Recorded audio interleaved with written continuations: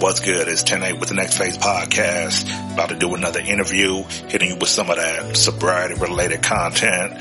You know, keeping it real all the way through. We are not affiliated with AA, NA, CA, AAA, no A's. You know, we just keep it in 100. My name is Jeremy W. My drug of choice is whatever I can get my hands on. But if I had all the drugs in a pile, I would reach for methamphetamines. That would be my number one choice. But I would drink, I would sniff, glue, I would do whatever I could get my hands on. But meth is my primary drug of choice. And thanks for having me on your podcast. And how much sobriety time do you have currently? Currently, from August 11th, 2020 until now, I'm coming up on 6 months. And before that, though, you had years, right? I had 3 years before that, and then before that I had almost 13 years. And then before that I had a few years. Okay, can you tell me about a time or when everything just seemed hopeless for you, or just elaborate or touch on your story somewhat? Hopeless for me might be backwards compared to a lot of people. They're going to talk about, I've heard a lot of stories, I'm basing it off of that. They're going to talk about being hopeless while they were using drugs and alcohol. For me, I had a few years sober, and me and my wife were saving money to buy a house. And I was working in a hospital at the time, and I really didn't like the hospital anymore, and so I wanted to switch gears and do something else. And I had seen an ad online for this trucking company that they advertised $60,000 in your first year, and I was thinking that'd be perfect, that'll help us save for a house. So I started driving trucks. But it's pretty demanding. I was gone all but 3 days a month. I would come home for 3 days out of the month, and I was a big family guy, into my kids, into my wife, and it was really hard on me. But also, I'm a drug addict and alcoholic. I need meetings, I need to work a program, and when I was on the road, I wasn't doing any of that. And that's when I felt the most hopeless. And after about 10 months of that, I relapsed. I had got it in my head that I could use tonight and not tomorrow, and that's not the case. And I know that not to be the case, but when I'm not working a program, the insanity returns. Things that I know are not true start to seem like reality, like I can get high tonight and not tomorrow. That's not a reality for me. But I felt the most hopeless before I got high. And we were talking about a situation or an analogy you had about working out and working a program? Yeah. And that's exactly, okay, so the insanity of not working a program would be very similar to going to the gym, being committed, watching your diet, getting in shape, and seeing the results and changing. And then one day you say, look, you know what? I'm going to eat whatever I want. I'm not going to go to the gym, but I'm just going to continue to look like this. That makes no sense. But in recovery, we do the same thing. We start working a program, things start to change, we start to feel different, we probably, in most cases, start to even look different. And at some point, we go, well, I'm going to quit doing that, and I'm just going to keep looking like this and acting like this and feeling like this, and that's not the case. We return back to our old selves, just like you would if you had quit going to the gym. Yeah. You're not maintaining it. You're not maintaining the program. Yeah, okay. And how do you feel about that? Like, what are you doing now that's different from back then? Here's the thing. There's a spot in the big book where it talks about alcoholics forgetting about the pain and the consequences and the misery that we had just a few days ago or a week ago or months ago. And I know that happens to me over a period of time. I forget about how bad it was. And only with like a fresh ass kicking do I really get involved. Anytime I've ever relapsed, I come back into the program full of piss and vinegar and determined to do what I need to do. I get a sponsor, I start working the steps, I'm going to meetings, I'm real gung-ho. Over a period of time, I kind of start forgetting about the ass kicking that I got from drugs and alcohol, and I start relaxing and taking it easy. And when I do that, I start slipping back. I can relate to that because I'll always forget of how bad it was last time. We always forget. We think we can do it different this time. It's not going to be the same. I don't know if that's like a mechanism in our brains that try to protect us from the traumas of all the that we did, the pain we caused, or the things we've been through, but something along the way makes us forget how bad it was. And every day we need that reminder, I guess. Every day we got to live the program. I guess that's why they say call your sponsor, go to meetings to remind yourself every day. I don't want to go back to that. What do you do besides, like, you go to meetings? Okay, so I have a sponsor. I go to meetings. I chair meetings. I'm part of the home group, and that's being part of the home group is my responsibility to be involved with the meeting. But sometimes those business meetings are the most boringest things you could go to. But I want to do my part to participate in the meeting. I help other people throughout the day. I've got a couple guys that call me now for advice. I pray. First thing in the morning, I read page 86 upon awakening, and I turn my life over to God. I've got a daily reprieve. So every day, my sobriety is based off of my relationship with the higher power. I do that. I'm constantly trying to implement the principles of AA in my life. And I don't do it perfectly. I do the best I can, and I make mistakes. And at night, when I retire at night and I do a 10th step and I review my day, I look at the mistakes and try to improve on those for the next day. So that's kind of probably the short version. Okay, I always like to ask everybody about the higher power question, because I know that trips a lot of people up. A lot of people don't have a connection with the higher power or understand that concept. Can you elaborate on that some? I can tell you, for me, it's real easy to get messed up. I can go sit in the living room, turn on the TV, Ancient Aliens comes on, and the next thing you know, God is an alien that created everything. I can fall right into that. Yeah. But aliens aren't going to keep me sober. And so what happened was, I was so desperate to get sober, it didn't matter. If there was just some weird-looking rock and they came to me and said, look, millions of people have gotten sober jumping up and down on this rock just saying ooga booga or whatever, I would do it. Whether I understood it or not, I would do it knowing that millions of people got sober doing that. And that was really what drove me. If all of these people are getting sober doing this, then I'm going to give it a shot. I'm not going to sit here and question it and try to figure it out. I'm just going to do it. I can relate to that as well, because I'm very hard-headed. I got to experience it, do it myself. I got to figure it out myself. And my first run at AA, I really couldn't relate. I ain't even gonna lie, I didn't really open up the big book. I was trying to do it my way. And this time around, I'm like, okay, let me work this program to see if it really works, because it's working for other people. Then I'm hearing the history. Okay, it's been around for 80 plus years, and it's saved millions of people's lives, brought families back together. It's like, if you work the program, it'll work for you.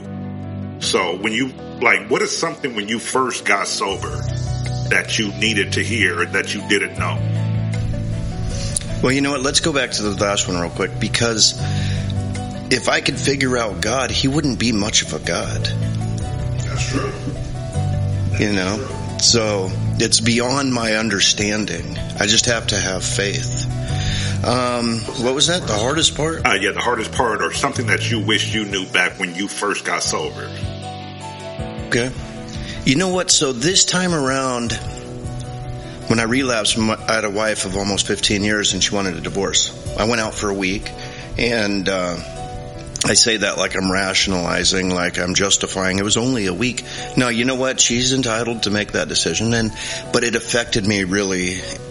It was really difficult for me to deal with, and there was this constant just pain like going on in my head. I was confused. I didn't know what to do, but I knew that I needed to get sober. And the only type of peace that I had from those thoughts was picking up the big book and working with another alcoholic. So I was doing that a lot. I would just say, hey, you want to read the big book? And we would sit down. And when I was doing that, I didn't think of nothing but that. So I went through the big book several times. in a 60-day period. And it's kind of embarrassing to say this, I had missed the boat completely. All those other years staying sober, the entire point of the book was to find a higher power. That's it. Not all that other stuff.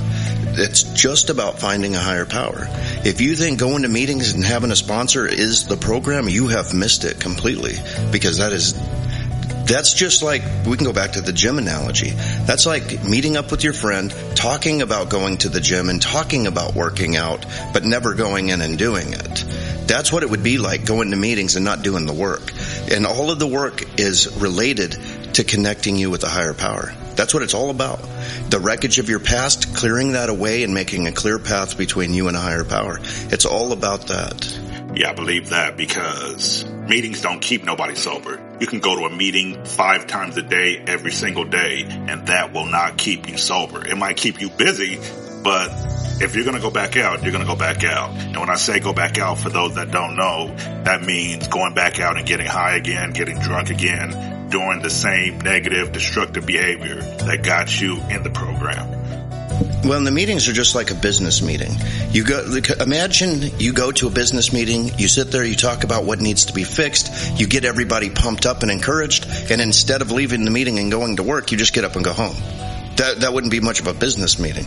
That's what's happening in AA. You go in and talk about what you're doing outside the rooms and how you're implementing it into your life. And a lot of times you can leave a meeting pumped up. All right, let's do this. Let's stay sober. And you go out and you're experiencing life on life's terms, where you get to apply these principles that you were talking about. That's really what's going on. And you go back to the meeting and try to fine tune it and listen to other things that other people are doing so that you can implement it outside the meeting. That's really what it's about. Yeah, learning the big book, learning the principles of honesty, humility, and generosity, pretty much, because the whole concept of it is giving back and, being a service. That's what they call it. So, okay, let me ask you another question. What is the common myth about addiction that's true or false? Okay, well, it depends on the point of view you're looking at. There's the non-alcoholic point of view. The non-alcoholic point of view is that drug addicts and alcoholics are weak-willed, and that's it. They're just weak-willed. We know, if you're in our shoes, that that's not the case. I can get up, go to the gym, which I do on a daily basis, watch what I eat, get in great shape, which is a great example of willpower, and listen to a non-alcoholic who's very out of shape trying to tell me about willpower, who can't stop eating Twinkies. All right? And I had a job. I was the director of operations of a corporation for 13 years, and I may have missed one day in the 13 years, if that. But I showed up every day. I was going to say rain, sleet, or snow, but we live in Arizona. Yeah. And that makes it easy. But I know a lot of addicts, alcoholics as well, that will work their ass off to get high, to get drunk. They will go out of, they will find a way. I don't even know how to explain it. They will go and make things happen, walk 20 miles to get their fix. And I don't think they're weak-willed. It's just there's a spiritual malady. There's a spiritual malady. There's something that makes us mentally and bodily different than the normal person. I can get up, like I said, watch my diet to the T, weigh my food, know exactly what I'm putting in my body, go to the gym, and do specific exercises on a daily basis and hold that regimen for years. But if I take a drink, all bets are off. I can't stop. I cannot stop the second one. I cannot stop the third one. And I cannot stop the consequences that are soon to follow. Sometimes I can't even stop the first drink. If I'm not going to meetings and I'm not spiritually fit, I don't even have a defense against the first drink. I like that, because being spiritually fit is a big part of staying sober. Because I did an interview the other day, and we were talking about how if you're not living the spiritually fit life, the little compromises you make during your day, they add up. And eventually you're rationalizing, well, that one drink, or I can use on the weekends and I'll be okay. How do you feel about that? Well, I believe that's all true. The daily program I have is to get rid of that weight so it doesn't build up. At the end of the day, when I do a 10th step, I'm getting rid of the dirt, and I'm trying not to do it again, and I'm trying to fine tune it, and I'm trying to become more of a spiritual person with God. And if I don't, it does build up, and it's a lot of weight to carry, and eventually I go back out and I drink. There's those resentments because I'm barely getting used to calling my sponsor, because before I would call him when I felt like it, and that wasn't too often.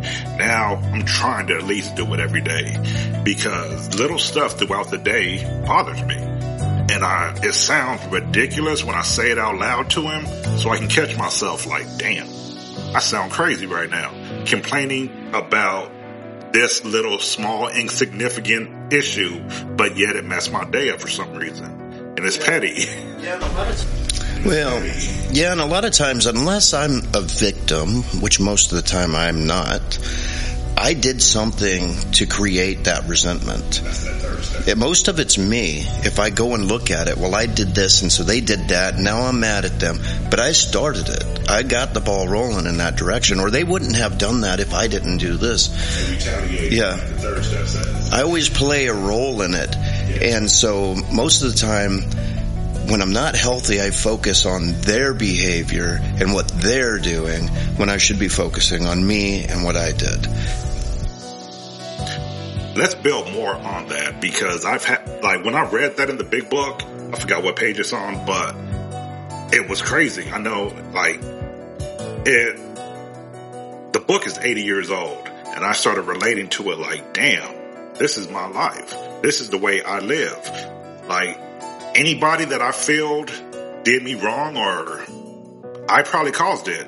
9 times out of 10, I caused it, or I did something that I shouldn't have been doing in the first place that led to it. Yeah, like I was saying, I'm not the victim. Most of the time, the victims were the people around me. I victimized people, and I used them, and if I didn't get to, now I'm mad at them. That's really as harsh as it was. It really probably comes down to something like that. And like you had mentioned about the big book being 80 years old, and the thing is, it will always be relevant, because an alcoholic is always an alcoholic. And those character defects, human behavior will always be human behavior, whether there's computers or a phonograph or they're riding horseback. Humans still have emotions and behave the same as they did back then. So an alcoholic in biblical times is an alcoholic in the 20s and an alcoholic even today. Yeah, that character defects. I hate it when I got that list from my sponsor last time and all the defects that he stated for me. And I started thinking about it like, wow, that is me. Selfish, greedy, all the things that were on that list. It was a long list too, but it's just like, wow. But I am all that at some point in time. I am every single one of those. And like you were saying, we get upset when we can't have our way pretty much. We can't get what we want, so we act out. And I'm being basic. That's the whole basic term of it. I'm not trying to sugarcoat it. We act like children at certain points in time for whatever reason. How do you feel? Do you think I'm being too harsh? I completely agree with you. I think we were talking yesterday about, could you imagine that some guy comes over to me, he calls me a name, and I go hit him. I hit the guy because he's called me a name, and having to call my wife and say, hey, I'm in jail. Why are you in jail? Well, this guy called me a name, and you struck him? Yes. It's ridiculous. It's kindergarten type stuff, but there are people that live by that rule. I used to. Yeah. If you call me this, I'm going to do something about it. It doesn't matter what this person thinks. I mean, someone used to tell me a long time ago, and it really didn't make sense to me, but it does make sense now. And they said, consider the source. Like, I'm not going to take financial advice from a guy who crawls out of a bush. He doesn't have the experience that I need because he's living in a bush. So I don't believe he can give me financial advice. The same happens to this other guy whose life is all messed up. He calls me an asshole. What do I care what he thinks? What do I care? I really don't. Why am I giving him so much power? I'm not going to give him any. That is true. I'm barely learning that because I used to still get upset about what people said, or they might not have touched me, but they still said something or thought a certain way about me, and I felt slighted. I felt resentful. And I think because sometimes I was fooled from their outer appearance. Like if a child came up and called me a name, I really wouldn't care. They're a kid. This is still a kid in a full-grown body. And so sometimes I'm thinking because they should be an adult and they're not, that I treat them as if they're an adult, but they're not. They're still children on the inside. That's true.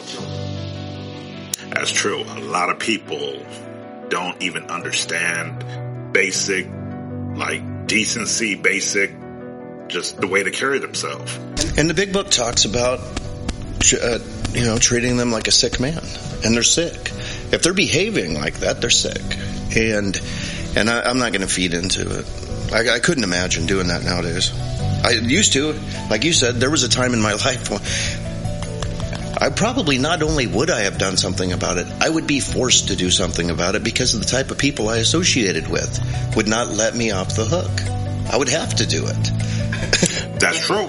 That's true. That's how I felt because, I wanted to keep that street rep. I needed to have that as what mattered and just what people thought about me. Now I could care less. So that's probably a good point too.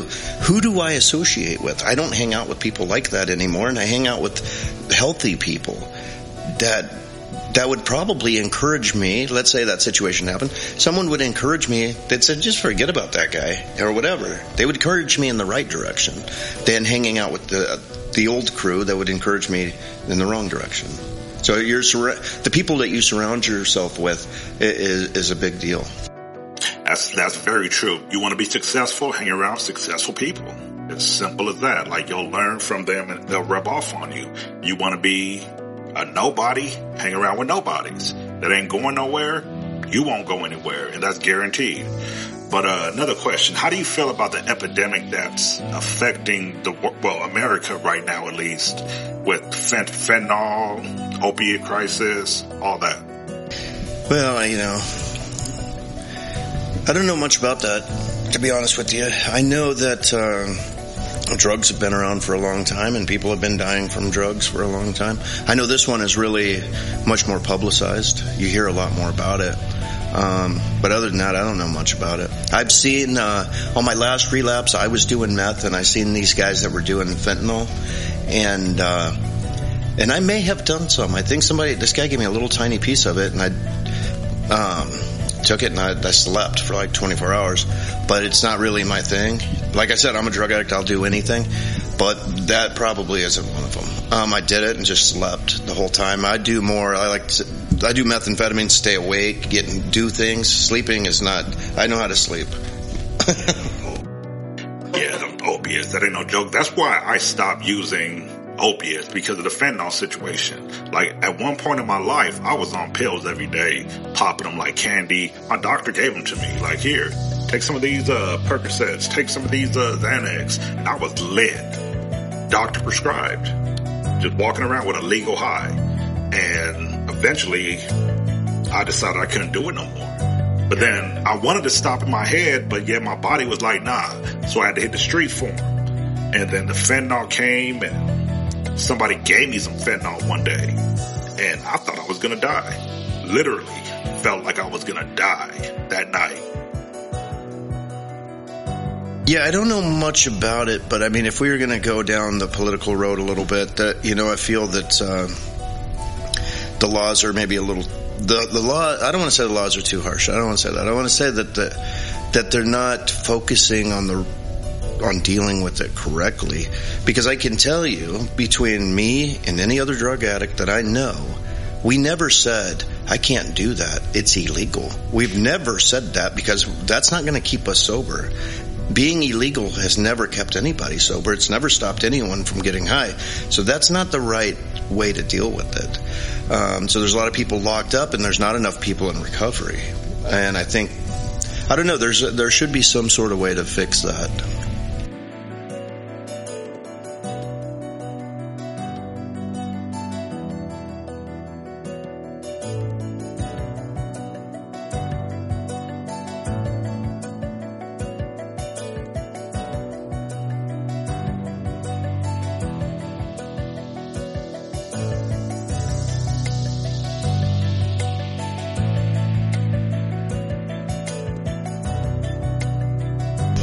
But I'll tell you what, that's a good example of, so here's what we do know. We know a lot of people are dying from fentanyl. We know that it's tearing families apart. Here's what we also know, in being drug addicts and alcoholics, is that consequences alone do not keep us sober. If you go, look, if you get high again, you're going to lose your wife. Well, I did. You get high again, you're going to go to prison. I did. If you get high again, you're going to lose that corporate position. I did. But that's like you said, though, we forget about the negative aspects of addiction, alcoholism. We forget. So, you know, I don't know what it is. Why do we forget? And what's left, I mean, I've done all those other things. If you get high again, you're going to die. That's the truth. And that's what all of us have to try to keep in mind. When you hear someone downplaying it, they're further from reality than someone who can admit it. I could die. I could die if I do this. It's really that serious. People are dying all the time. And if it's not from the drug, it's from the situations that you're putting yourself in. Every single week I'm hearing about somebody that died from a fentanyl overdose. They thought it was heroin, but it had fentanyl cut with it. And they died. And it's just crazy. It's like, wow, this ain't no joke. But yet it was created for, like, how did it happen? How did it start? And how do you think it got so out of control? Yeah, the fentanyl was just opioids, drugs, like you said, they're illegal and people still do them. That just makes it more valuable, right? Yeah, I'm not really sure what the answer is to that. Like, I just know that any mind-altering substance, if you're an addict or alcoholic, that you can't stop once you start. But it could have been anything. I think that person, the fentanyl addict, could have very well been a meth addict. They could have very well been an alcoholic. They just so happened to have done that, and that's the one that they fell in love with. Same for me. Mine happened to be methamphetamines. My dad was doing methamphetamines, and that's what I was introduced to, so that's what I started doing. But if I lived in a different house where it was drinking, I'd have been an alcoholic. I'm predestined to be one or the other. It's just something about me that's different, where in that sense, where I'm bodily and mentally different than other people. My brother, on the other hand, we lived in the same home. He can drink and set it down. He's not like me at all. And like, as he's got a glass sitting there that's half full, that makes no sense to me. The fact that I pounded 5 or 6 makes no sense to him. We don't really understand each other. We're blood related, but when it comes to drugs or alcohol, we're completely different. And that kind of goes against the notion of the predisposition that, it's genetic. Addiction, alcoholism, they say alcoholism's genetic and you're predisposed to become an alcoholic if it's in your family. What do you just disproved that right there with your brother. Well, you know what? And I don't know the science behind it. I thought I had heard that they can scientifically do a test and look and see if you're more susceptible to being an alcoholic or not. I thought that they could do that. You know what? It's weird on that sense, because you could ask my brother, or me, my mom was an alcoholic and died of alcoholism, and you could ask me, why do you drink? And I could say, well, my mom drank and I drank. And you could ask my brother, why don't you drink? Well, my mom drank. But that's true, because my sister doesn't have a drinking problem. She can drink a little bit and be good for a while, months, year, whatever. Me, I need to drink. Once I start, I'm going to keep going. And then I want to do it again in a couple days. Once I feel better, let's go again. Or maybe let's go the next morning, because I don't want to be sick no more. Well, because for me, the phenomenon of craving kicks in. And I don't think that it does for him. He can drink, he's social, he enjoys that time, he sets it down. For me, I take a drink, the phenomenon of craving takes over, and now it's about I don't care if it's social or not, I don't care who's around me, I'm going to put as much in my body as quickly as I can, and just to try to fill that craving. That's it. You hit it right on, that craving. That's what happens when we take that first drink.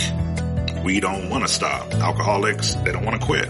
You want to keep going until you can't no more. And you want to get to that point as fast as possible. And I don't know. I don't have the solution or reason why, but, you know. And without a program, when I work a program, that phenomenon of craving is gone. It's been lifted. It's completely gone. And if I don't, over a short period of time, yes, the insanity starts to return, but the phenomenon of craving begins to come back. I start to fantasize about doing it. I start thinking about using. I start thinking about drinking, and just leading right down back to that road of relapse. I have not craved or wanted anything in the last 3.5 months. That's how much time I got, 3.5 months, and I haven't even thought about it. But my mind's in a whole completely different place though as well. And I'm trying to surround myself with sobriety. I'm living sobriety. Just to remind me every single day that, hey, you can go back to where you don't want to go back to. That's how easy it is. A lot of people don't understand that. Can you elaborate on that? How easy it is that a person in sobriety can lose it all in one bad decision. I've done it. And so basically, for me, a lot of people might think that relapse was when they got to the dope house and they stuck the rock in the pipe, or they were at the liquor store and they bought the beer and took a drink. Now, relapse started way before that, when I said, I don't feel like calling my sponsor today. I don't feel like going to a meeting today. I had that intuitive thought of what I needed to do today that's right, and I made a conscious decision to do the wrong thing. And that's when relapse started. Relapse started there when a situation arose where I felt pressured, so I lied to get out of it. That's when a relapse started. It starts right there with those things, when I'm dishonest, when I took something that wasn't mine, when I quit going to meetings, I quit calling my sponsor, and I knew it was right, and I did the wrong thing anyways. That was when relapse started. Yeah, I've heard that many times, that, you know, you don't relapse after the fact. You've done it hours, days, months, years before you even took that hit. Like, I was having a conversation with somebody else the other day about white knuckling it, or dry drunks, how attitudes are just negative in sobriety. Have you seen that experience, dealt with it yourself? I've been a dry drunk. I've done it. I've experienced it. I've been it. Can you explain the definition for people that don't know? Yeah, you're just restless, irritable, and discontent, and you don't feel comfortable in your own skin, and nothing is the way that it's supposed to be. Nothing's right, and nothing's going your way. And so the flip side of that is that when I'm working a program of recovery, everything is exactly the way it's supposed to be. It might not be the way I want it to be, but that's related to my level of acceptance. Everything is exactly the way it's supposed to be, and it's up to me to accept it and just be part of it, and not to try to control it and be angry, and just have peace and serenity. And most of the time in sobriety, I can experience that. And it's not just lip service, it's true. If it was just memorizing stuff, I wouldn't be very good at it, but I can tell you what I'm experiencing, and that's my experience. Yeah, when I'm not working a program, dry drunk for me is restless, irritable, and discontent, and just nothing's the way it should be. Yeah, I can relate to that, because, like, now, since I gave up, like, I really actually, like, surrendered. Like, okay, I'm done. I quit. I cannot control nothing. Just accept what comes. And I really feel so much better. Like, I wake up every day like, damn, okay, what's going to happen today? I'm like optimistic. Before, I was always trying to pull those strings, control this, control that, control people, manipulate. That was like pretty much a hobby, pulling people's strings and doing that. But, you know, it got me to where it got me. Now, I'm like, let me try something different. Let me approach everything from a different angle. Let me just be honest and see how it works out. Did you ever go through anything like that where you're just like, okay, I know it's the first step where you submit, like, okay, my life is powerless. Yeah, and it was out of sheer desperation. You know, I just didn't want to feel like that anymore.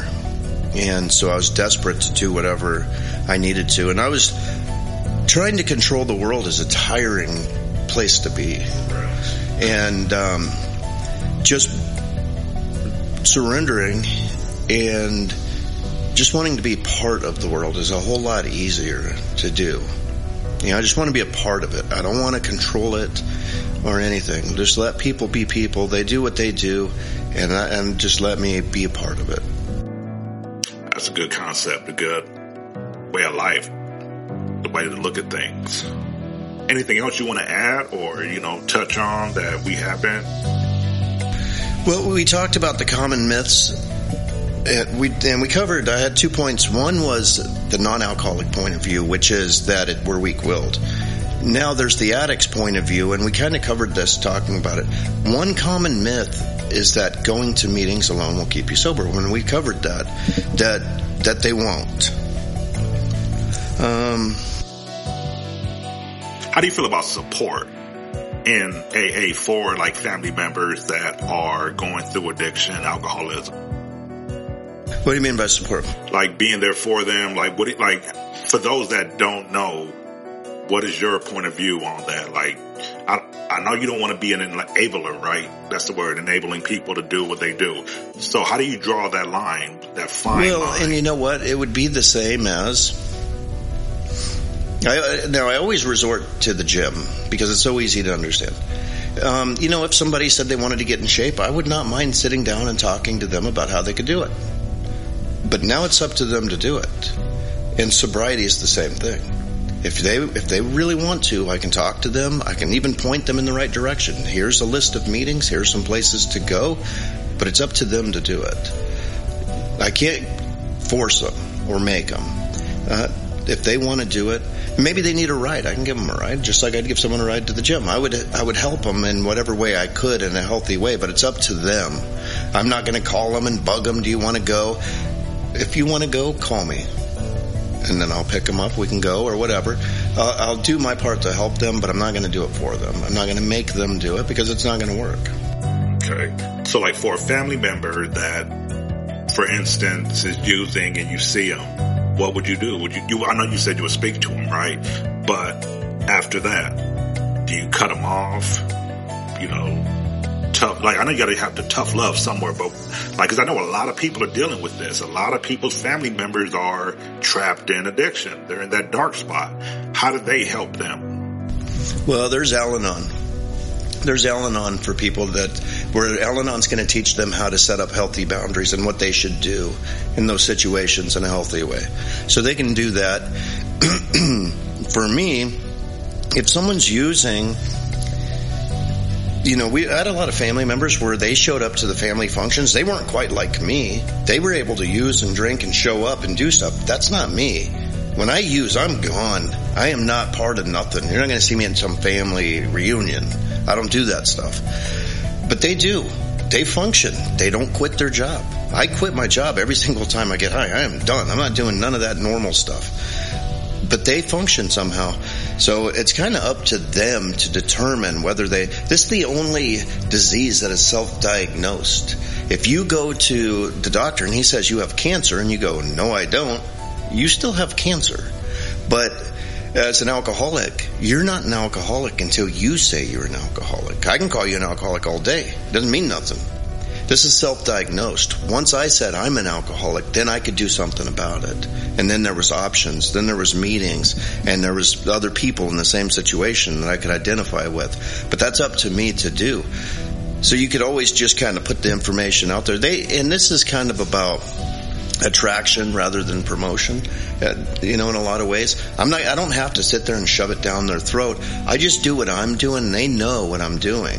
And if they want it, they can ask me about it. Yeah, lead by example, pretty much. Okay. That's how I feel about it. Like, I'm just going to do me and show you the difference, show you from where I came from to where I'm at today.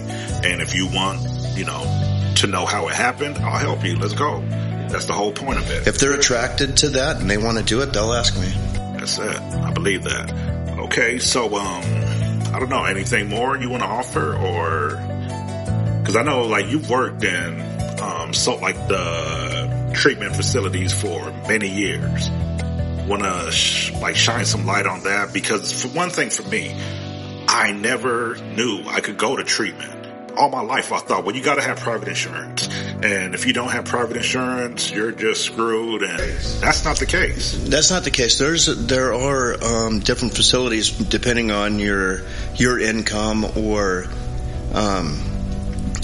insurance. Oh, yeah, you know what? There's people out there. They're getting high, shooting dope. And that was one of them in that situation. But I wasn't very picky about getting sober. Where they're real picky about getting sober, they're shooting dope with a dirty syringe in the back of an alley, but they're not going to go down to the halfway house to get sober. They have to have a 5-star resort detox or whatever. You know what? I would take whatever I could get. And there's places that will take you in right now with no money, no ID, no birth certificate, and help you get those things, but it's not the nicest place. But I wasn't coming from the nicest place either.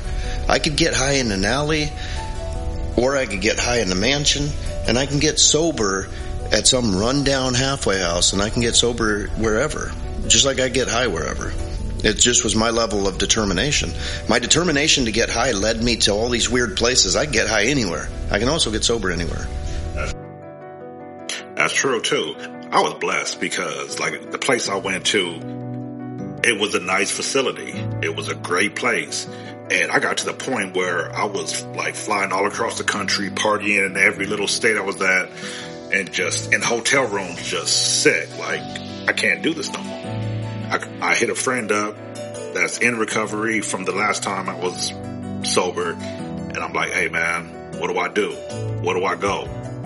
He sent me a picture of the facility with the card. Sent me the card, a picture of the business card. I called them. And that's what I did. And I was blessed to go through that. To have people, that network of people that I could hit up. Like, hey man, I need help. I don't know what to do. I'm in this hole and I can't pull myself out. And it seems simple, like just stop what you're doing. But it wasn't that simple. Like when you got sober, what was it that made you change? What that day, the situation? Like, as you said, family and everything caught up to you, but what was it exactly that, the last straw? What broke the camel's back? Well, okay, so, like I said, I was already a dry drunk to begin with. And so I was driving trucks, and if you've ever met truck drivers, they have these wonderful personalities. And I had really become a truck driver.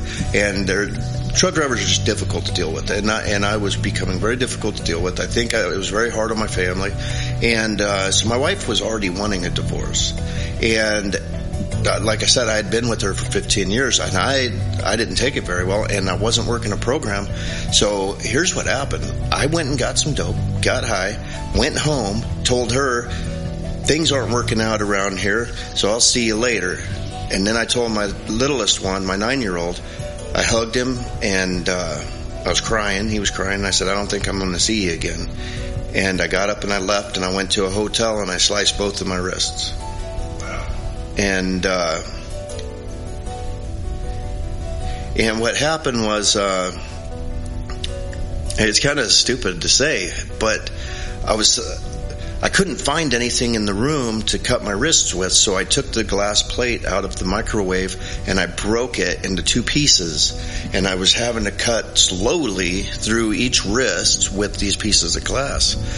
But I was tweaking, so I would start cutting, and I'd be like, that's a cool looking remote control over there, and I'd go play with the remote control for a while.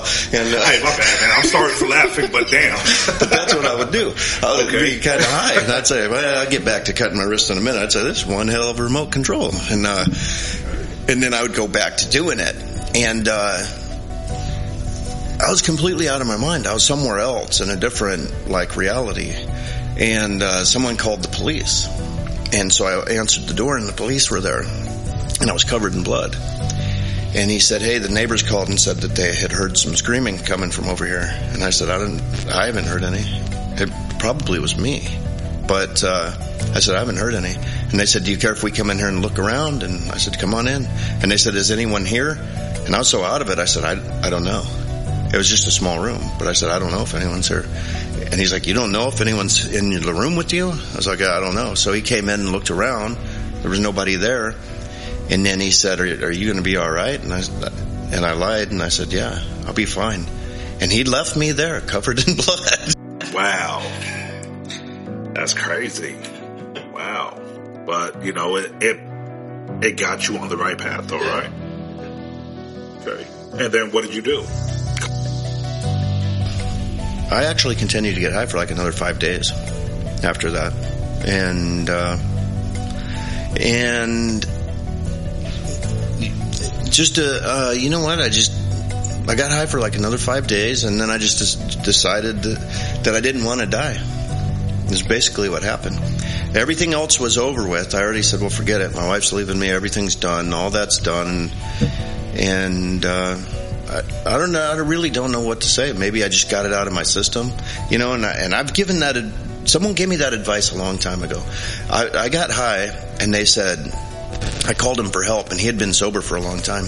And this probably might not be the most popular advice, but I'll tell you what, it worked for me, and I've used it on other people, and I've seen it work for them. He said, you still own stuff? And I said, yeah. He said, go sell it all. Go give it all to the dope man, and when you don't have nothing, come and see me, and we'll get sober. And I followed his directions, you know, and I went and got that. In that time, I got 13 years sobriety. Doing that, I hit rock bottom, and I came and seen him. And that's basically where I had arrived.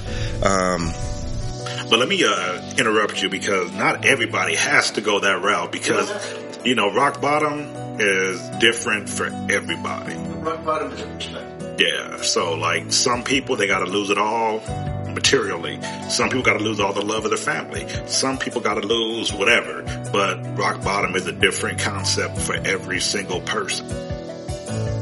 Yeah, it's perspective. I knew a lady who, she was sober.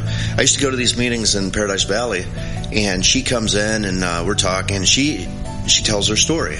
It's at some fancy ball where they have the evening gowns and all this stuff, and she threw her wine glass, and it went across at her husband. They were arguing, and it hit this other guy in the face, and it cut his nose. She knew right then that she had a problem. She goes, that was my rock bottom. I was done, and she's been sober ever since. Now, I'm coming from a place where cutting someone with the glass was a daily occurrence. All right? That's not my rock bottom. Yeah. Yeah, this time around, though, I don't know. I just got tired. I'm like, man, I can't do this no more. I've had worse rock bottoms in the past where it was like, you know, I was feeling just I done been through situations. But this time it was just like, nah, I'm tripping. This ain't me. Like, it ain't right. Like, there's an expression, a head full of AA will up your high. And I think the AA started coming back to me at some point. There's like a head full of AA and a belly full of booze. Yeah. Something like that. You know, financially, I hadn't hit rock bottom. I still owned some properties. I still had cars. I still had big screen TVs and all that stuff. But emotionally, I hit rock bottom. It was the lowest I had ever been emotionally, with my wife leaving and my kid, I really abandoned my kid that day. I went to go kill myself. Yeah. And I had a plan to do it. And I told him, this is the last time I'm going to see you. And I got up and left. And emotionally, I hit a bottom that I had never been to.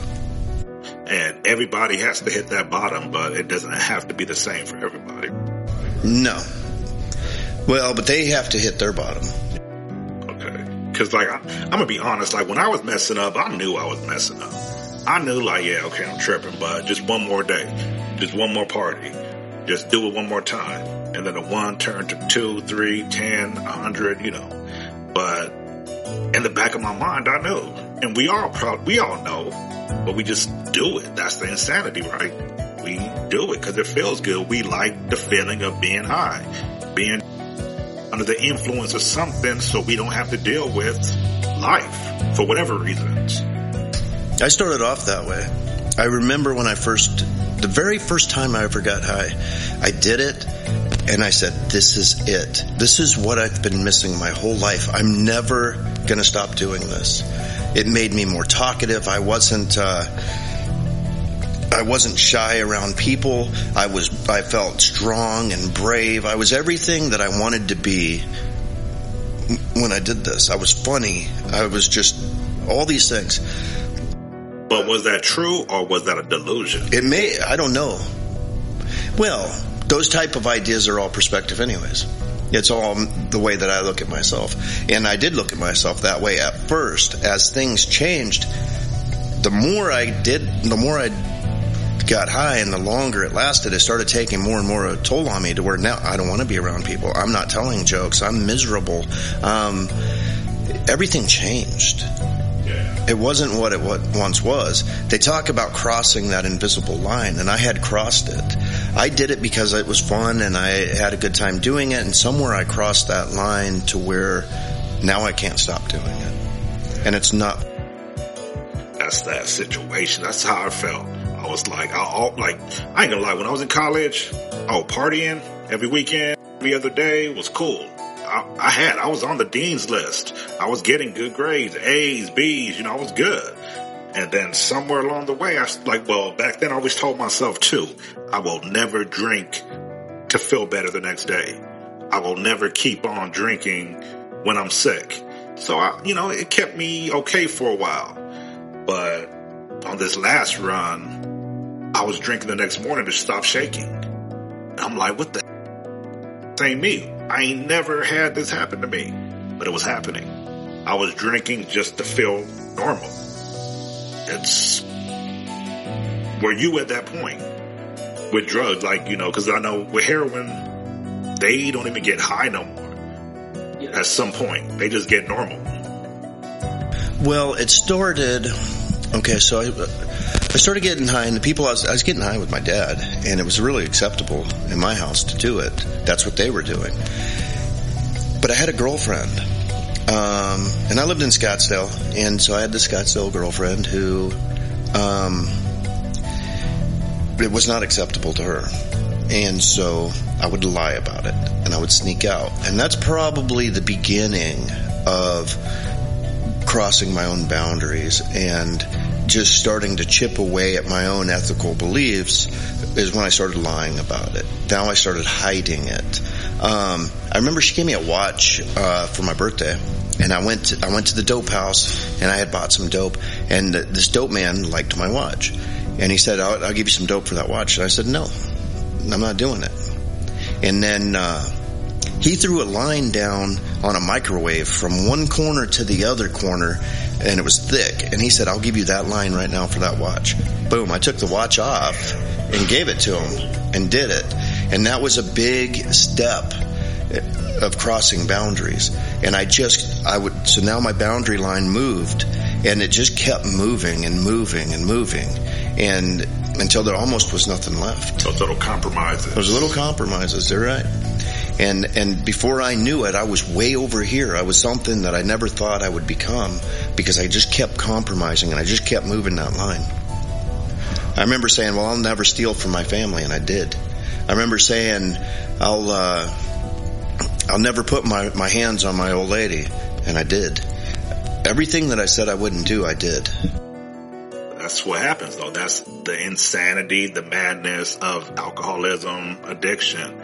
You become something you're not, and then you become that person.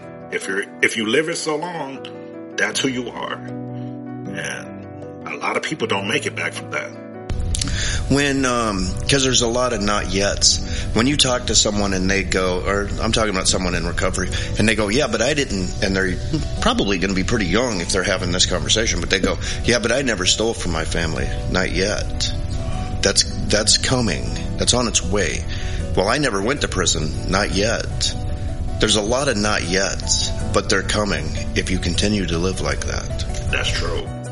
That is so true. I never believed them, like the old people at the meetings when I was younger, like, yeah, you're going to do this, you're going to do that. Like, no, it ain't. Nah, I know better. Like I said, I was drinking to feel better the next day because I'm shaking. I'm looking at my hand and it will not stop shaking. And I'm like, what? That was new to me. And I've heard it before. I've seen people before go through that. And I became that. But whoever thinks that, yeah, I'll be that one day. Like the guy smoking crack on the corner or whatever, stealing TVs. He never said, I want to be that guy on the corner one day doing that. Well, no, because one of the other characteristic that makes us drug addicts and alcoholics is this severe self-centeredness that makes us think that we're different than everyone else. We're completely different. We are so selfish and self-centered that we believe it's almost like the Truman Show. Everything is going on for me, for my entertainment, instead of just being a part of the world. And that's how self-centered we are. I know addicts that look down on other addicts just because it's like, oh, you don't do the same drug. But it's like, yeah, you're still an addict. And they look down on them, oh, yeah, they do heroin or they smoke crack. The drug's the drug. The truth is, probably for me, the best way is when I see the homeless guy running up and down the street, looks like he's tweaking or whatever, that's me. That will be me if I don't do what I'm supposed to do. That's it. Now also, when I see these guys at the meetings and they're driving nice cars, that's me too. Yeah. If I do what they are doing, that's also me. Now it's up to me. What do I want to do? Do I want to do what this guy's doing, or do I want to do what that other guy's doing? That's where I have a decision to make. That's true. And pretty much I want to end on that note, because that's the gospel. That's the truth right there. And anything else you want to add before we go? No, we're good. Thanks for having me on here. Yeah, I appreciate you stopping by and doing the interview, man. I hope this interview can help people out there. I hope they hear it and they're able to at least take something away from it. Some misconception is answered, or just some type of motivation to help somebody or to help themselves. All right, man. Have a good night, and I appreciate you coming by. Thank you very much.